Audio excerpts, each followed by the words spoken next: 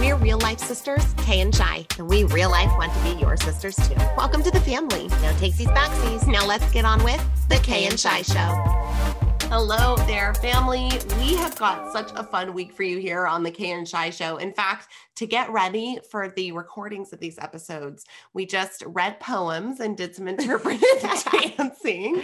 That is not a lie. We also smelled some essential oils and held some crystals. So welcome to Nature Week here on the Kay and Shai Show. We love nature so very much. And much of Shyla and I's spiritual selves come to life when we are in nature, engaging with aspects of nature or relating our lives to nature. So we're excited to break it down into 4 parts this week. And first up, we're going to talk about forests and trees. Well, I love that we're doing the Nature Feature Week. And if you're a nature freak here in Nature Week alongside us, we know you will enjoy this just as much as we do. We find so many beautiful lessons expressed in nature. I think it's one of the best teachers and often underlooked just because it doesn't use the same human words that we do in language.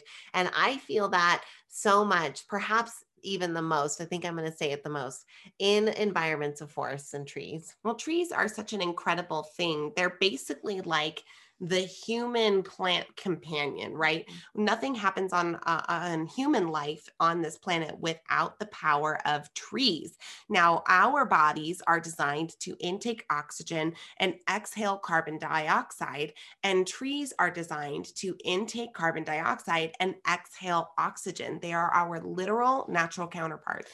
And they're so beautiful, and they're, science is now showing that it's called forest bathing, that there are actual great effects for you both mentally and physically just by spending time among trees and in forests and being able to be grateful. And just, it's hard not to be in awe when you're in that kind of situation. But the kinds of situations that Kay and I love to maybe flex our nature freak muscle a little bit is in like regular cityscapes or neighborhoods where you sometimes will feel an energy that the trees aren't appreciated as much as they should be. Well, sometimes a tree in a city, it gets walked by because it's implanted in concrete and might not be a part of a beautiful natural forest. And so sometimes they just start blending into the scenery. So we do our best when we are in cities and towns to recognize the trees for what they are, those beautiful human counterparts, their gorgeous shade providing life-giving selves, and to recognize them in their spiritual capacity.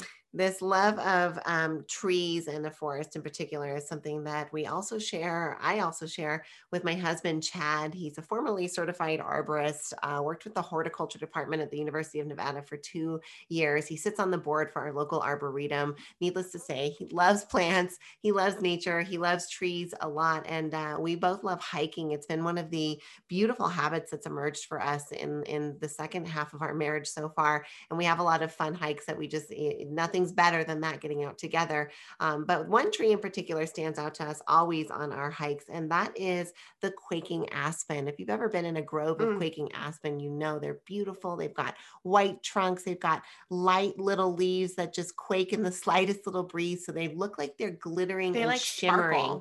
Exactly. And especially when the sunlight's coming through. Oh my gosh. And they grow in groves, which means it's actually one big tree underneath the ground. It's one big root system that emerges little sprouts that are all unique and different. So I think they really feel that connection, like the human family, right? Like we're all one on the inside, that same human life force energy, but we sprout individually as unique humans. And I love that, seeing that expressed and reflected in the nature of quaking aspen trees. Now, Shai calls quaking aspen trees the little sprouts that come up, but they can actually reach heights of like 20 feet. Yeah, they can be very, very large, but they're absolutely beautiful. And they are seasonal, which means that in the fall time, you can expect to see them being a beautiful yellow color. And they're just gorgeous. One of my favorite types of trees that we've gotten a lot of exposure to is the redwood tree. We've gotten to experience the Great Redwood Forest in Northern California and Southern Oregon, as our parents live in Southern Oregon. So we get to travel there in the summertime. But much like the grove of aspens, redwood trees grow in families, which means that of the same tree, the DNA family gets spread out. And that's how you get a grove of redwoods.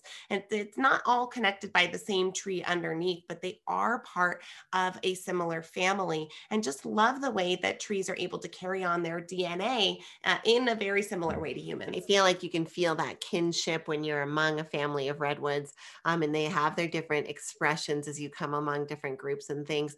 Got to take a shout out for our evergreen trees. We just love pine trees and evergreen trees. They're just so beautiful. We live in an alpine mountain-esque, and these are just the green giant warriors that cover the mountains, that give the best smells, and of course, bring a little feeling of Christmas 12 months a year. Now, we can't justify cutting down a Christmas tree every single year. So we have actually moved over into fake trees in our families for the Christmas holidays. But we love to engage in those tree traditions, to bring them inside, to honor the trees that give that evergreen beauty to the world in places like forests. And we hope that you've enjoyed today's tree talk. And we hope that maybe you will come onto our social media or into our Facebook group and let us know what's your favorite type of tree and why do you love it. All right, we'll see you on the next installment here in Nature Freak Week.